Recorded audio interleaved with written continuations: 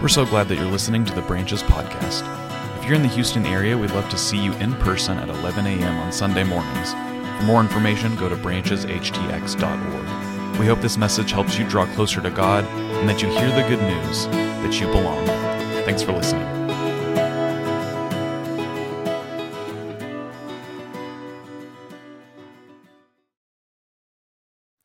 At the beginning of Mark's gospel, Mark's story about Jesus, in the first chapter, the very beginning, he says this. So we're in Mark chapter 1, the first 11 verses. The beginning of the good news of Jesus Christ, the Son of God. As it is written in the prophet Isaiah, "See, I am sending my messenger ahead of you, who will prepare your way. The voice of one crying out in the wilderness, prepare the way of the Lord, make his paths straight." John the Baptizer appeared in the wilderness, proclaiming a baptism of repentance for the forgiveness of sins. And people from the whole Judean countryside and all the people of Jerusalem were going out to him and were baptized by him in the river Jordan, confessing their sins. Now John was clothed with camel's hair, with a leather belt around his waist, and he ate locusts and wild honey. And he proclaimed, "The one who is more powerful than I is coming after me. I'm not worthy to stoop down and untie the thong of his sandals. I've baptized you with water, but he will baptize you with the Holy Spirit." In those days, Jesus came from Nazareth of Galilee and was baptized by John in the Jordan. And just as he was coming up out of the water, he saw the heavens torn apart and the Spirit descending like a dove on him. And a voice came from heaven, "You are my Son, the beloved. With you I am well pleased." Friends, this is the word of God for us, the people of God. Let's pray together. Tonight, first, before I get into this, if you guys want to check in, let us know that you're here. I may want to email you and catch up with what I'm about to tell you. Tonight, at 8 p.m. Eastern, 7 Central, you can go on Netflix and watch the live reunion episode of Love is Blind. Anybody watching Love is Blind? Any fans out there? It's the trashiest trash that ever trashed. And I can't stop. And when a season finishes, I'm immediately on my phone Googling, when is the next one? So for those that don't know about it, just let me lay out the premise for you a little bit. It's awfully good. There's two groups, men and women. They live in this kind of living space for a few weeks. And while they're in this living space, divided men and women, they go into these things they call the pods. And in the pods, it's a single room. There's a couch, too much alcohol, maybe like a Sudoku book, a blanket, whatever else. And on the other side of this wall in front of you, there's another pod. So it's like mirrored on the other side. And on the other side is another person. And so for weeks at a time, these people go into these pods, and between the walls, they talk to each other. I think it's mic'd up, so you can hear the audio piped in from the other room.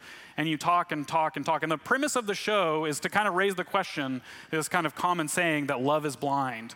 And Nick Lachey, for some reason, and his wife want to answer that question on television. And from all accounts I've heard, Nick Lachey was a terrible husband to Jessica Simpson. So I don't know why he feels like he's an authority in this area. Not the point of the sermon. I got to get to Jesus quick. All right. So they're in these pods and they have these conversations, and it's so painful. They open up their lives. Sometimes they tell these really heartfelt stories.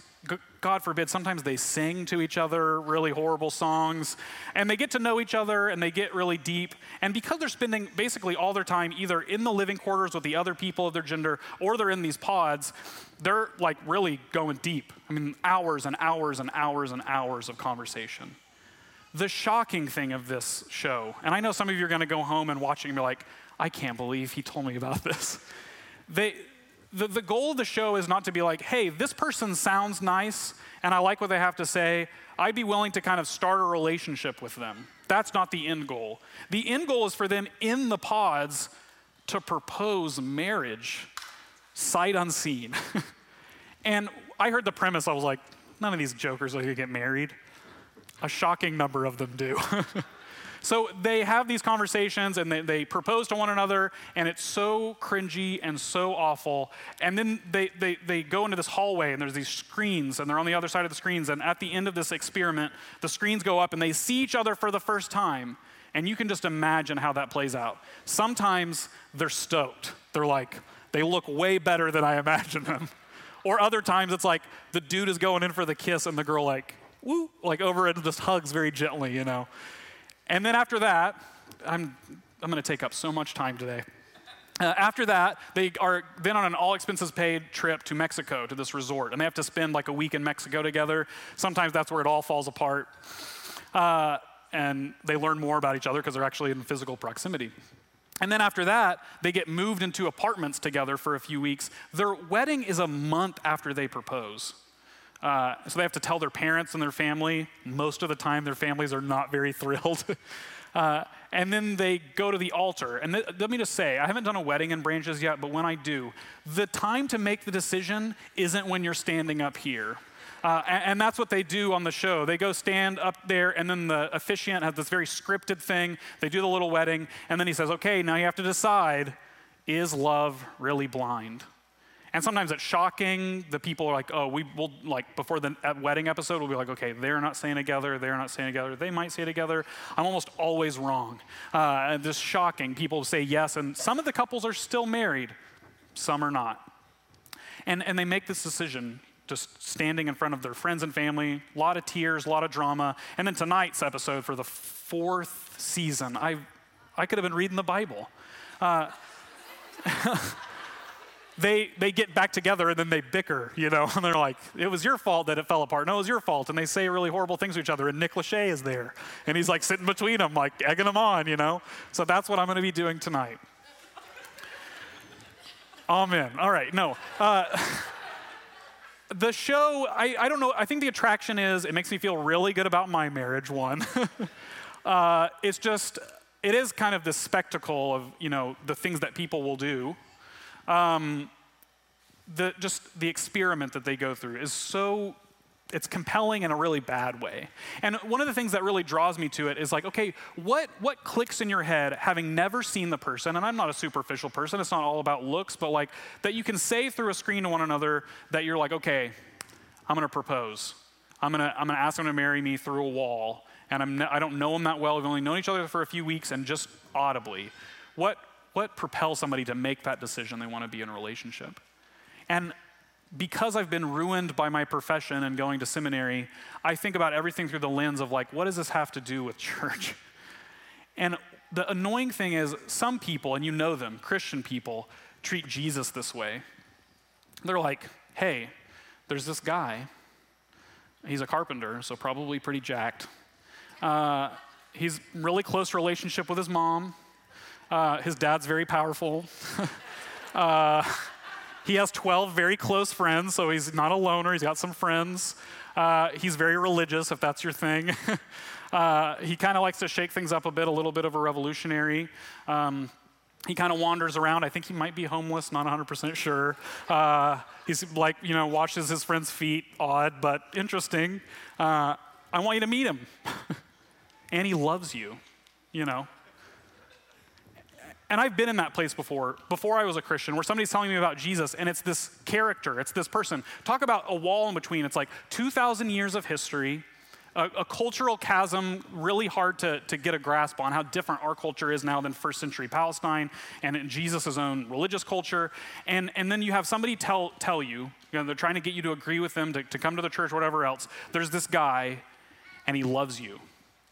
And he wants a relationship with you, and he wants to know you, and he wants you to emulate him and to follow after him or whatever. And I don't want to diminish at all discipleship to Jesus. Of course, I want to amplify it. But the weak way sometimes we talk about who Jesus is and how we invite people to experience him and to follow after him and to be more like him and to love him.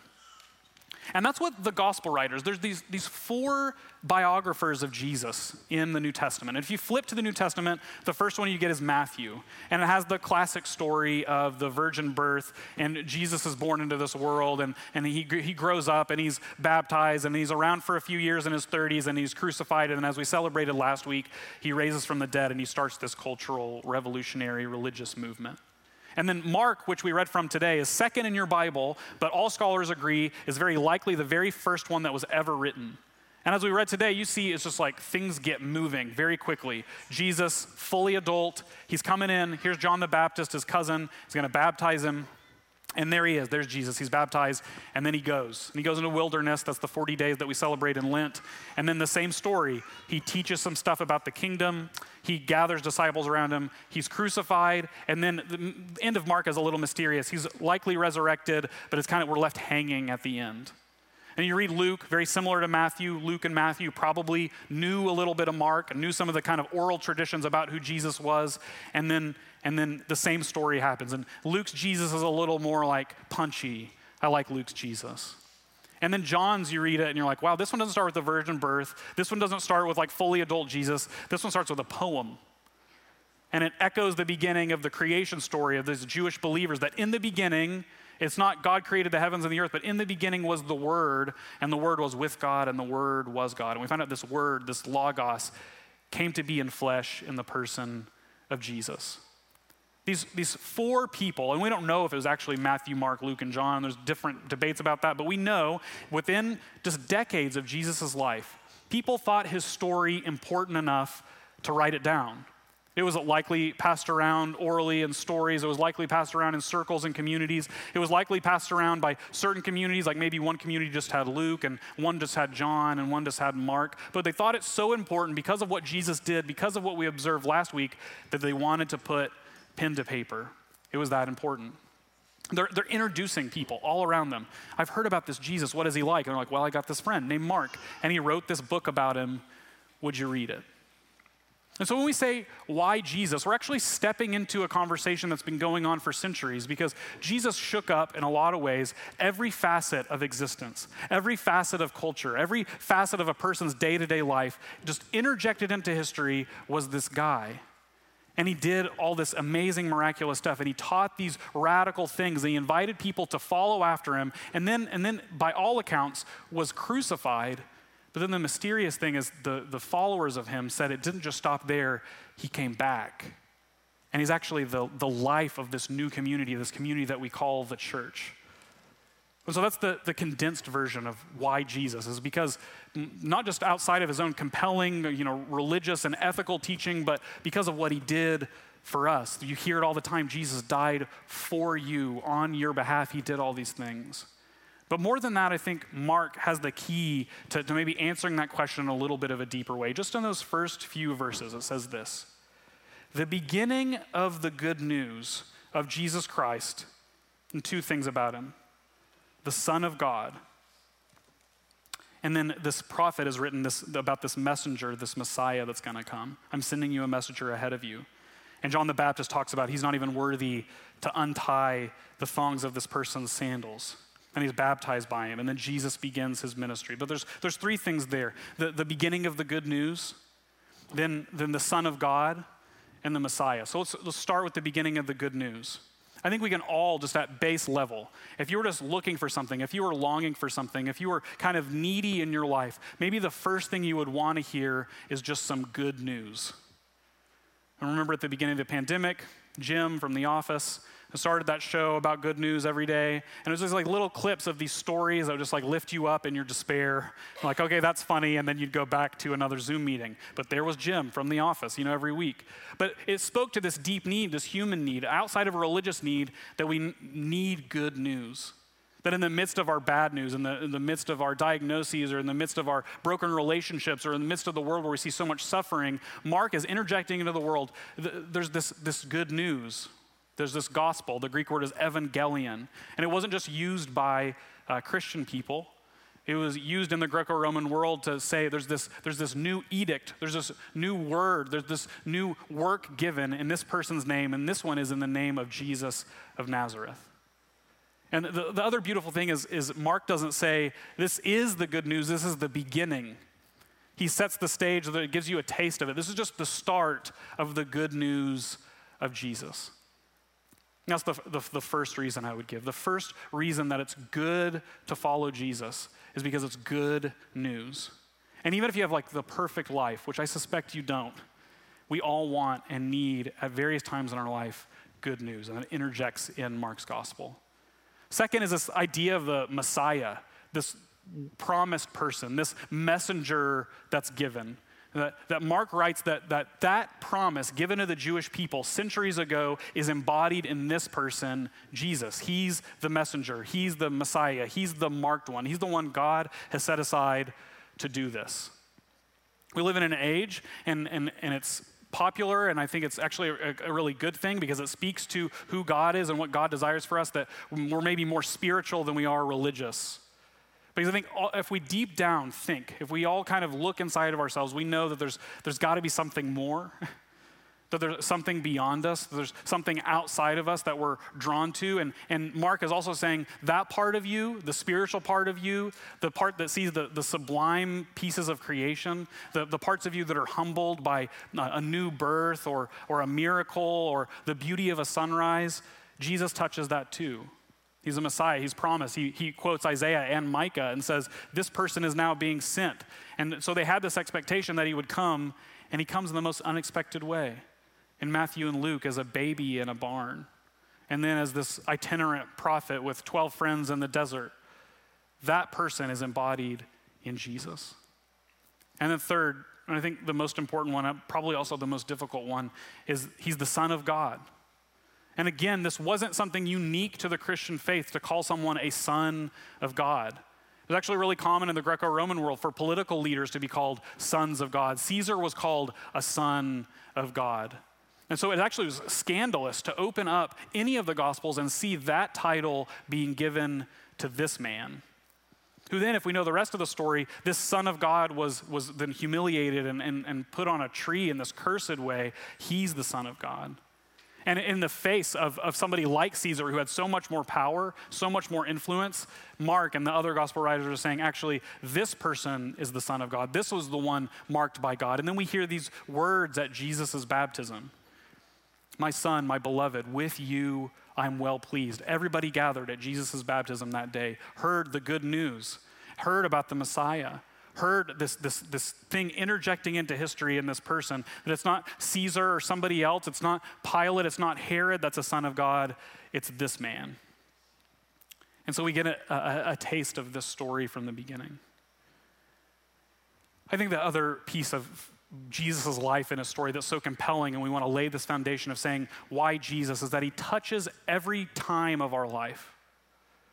That if we follow Jesus, if we go after Jesus, if we read these stories and see ourselves in them, Jesus redeems our past. Jesus says everything that's come before matters and it's part of your story, but it's just the beginning. And I redeem it, I clean it, I change it, I make it new, I reconcile it. And then likewise in our present, Jesus is there, he's around us. We as Christian people that follow Jesus, don't just say that he's a character written in a book from 2,000 years ago, but that we can actually experience his grace and his presence as we just did in baptism, as we will in a moment when we come to the table. And third, also Jesus holds our future. One of the radical things that Christians believe is that he rose from the dead, but not just that, but that the future was secured, that our place with him is secured, that our brotherhood and sisterhood with him is secured on the horizon. We can't lose it. It's not going to go away. He's not going to let down his end of the bargain, that he's actually gone before us. He's going before us even now. Any place, any situation, any time we'll ever find ourselves, Jesus was there first.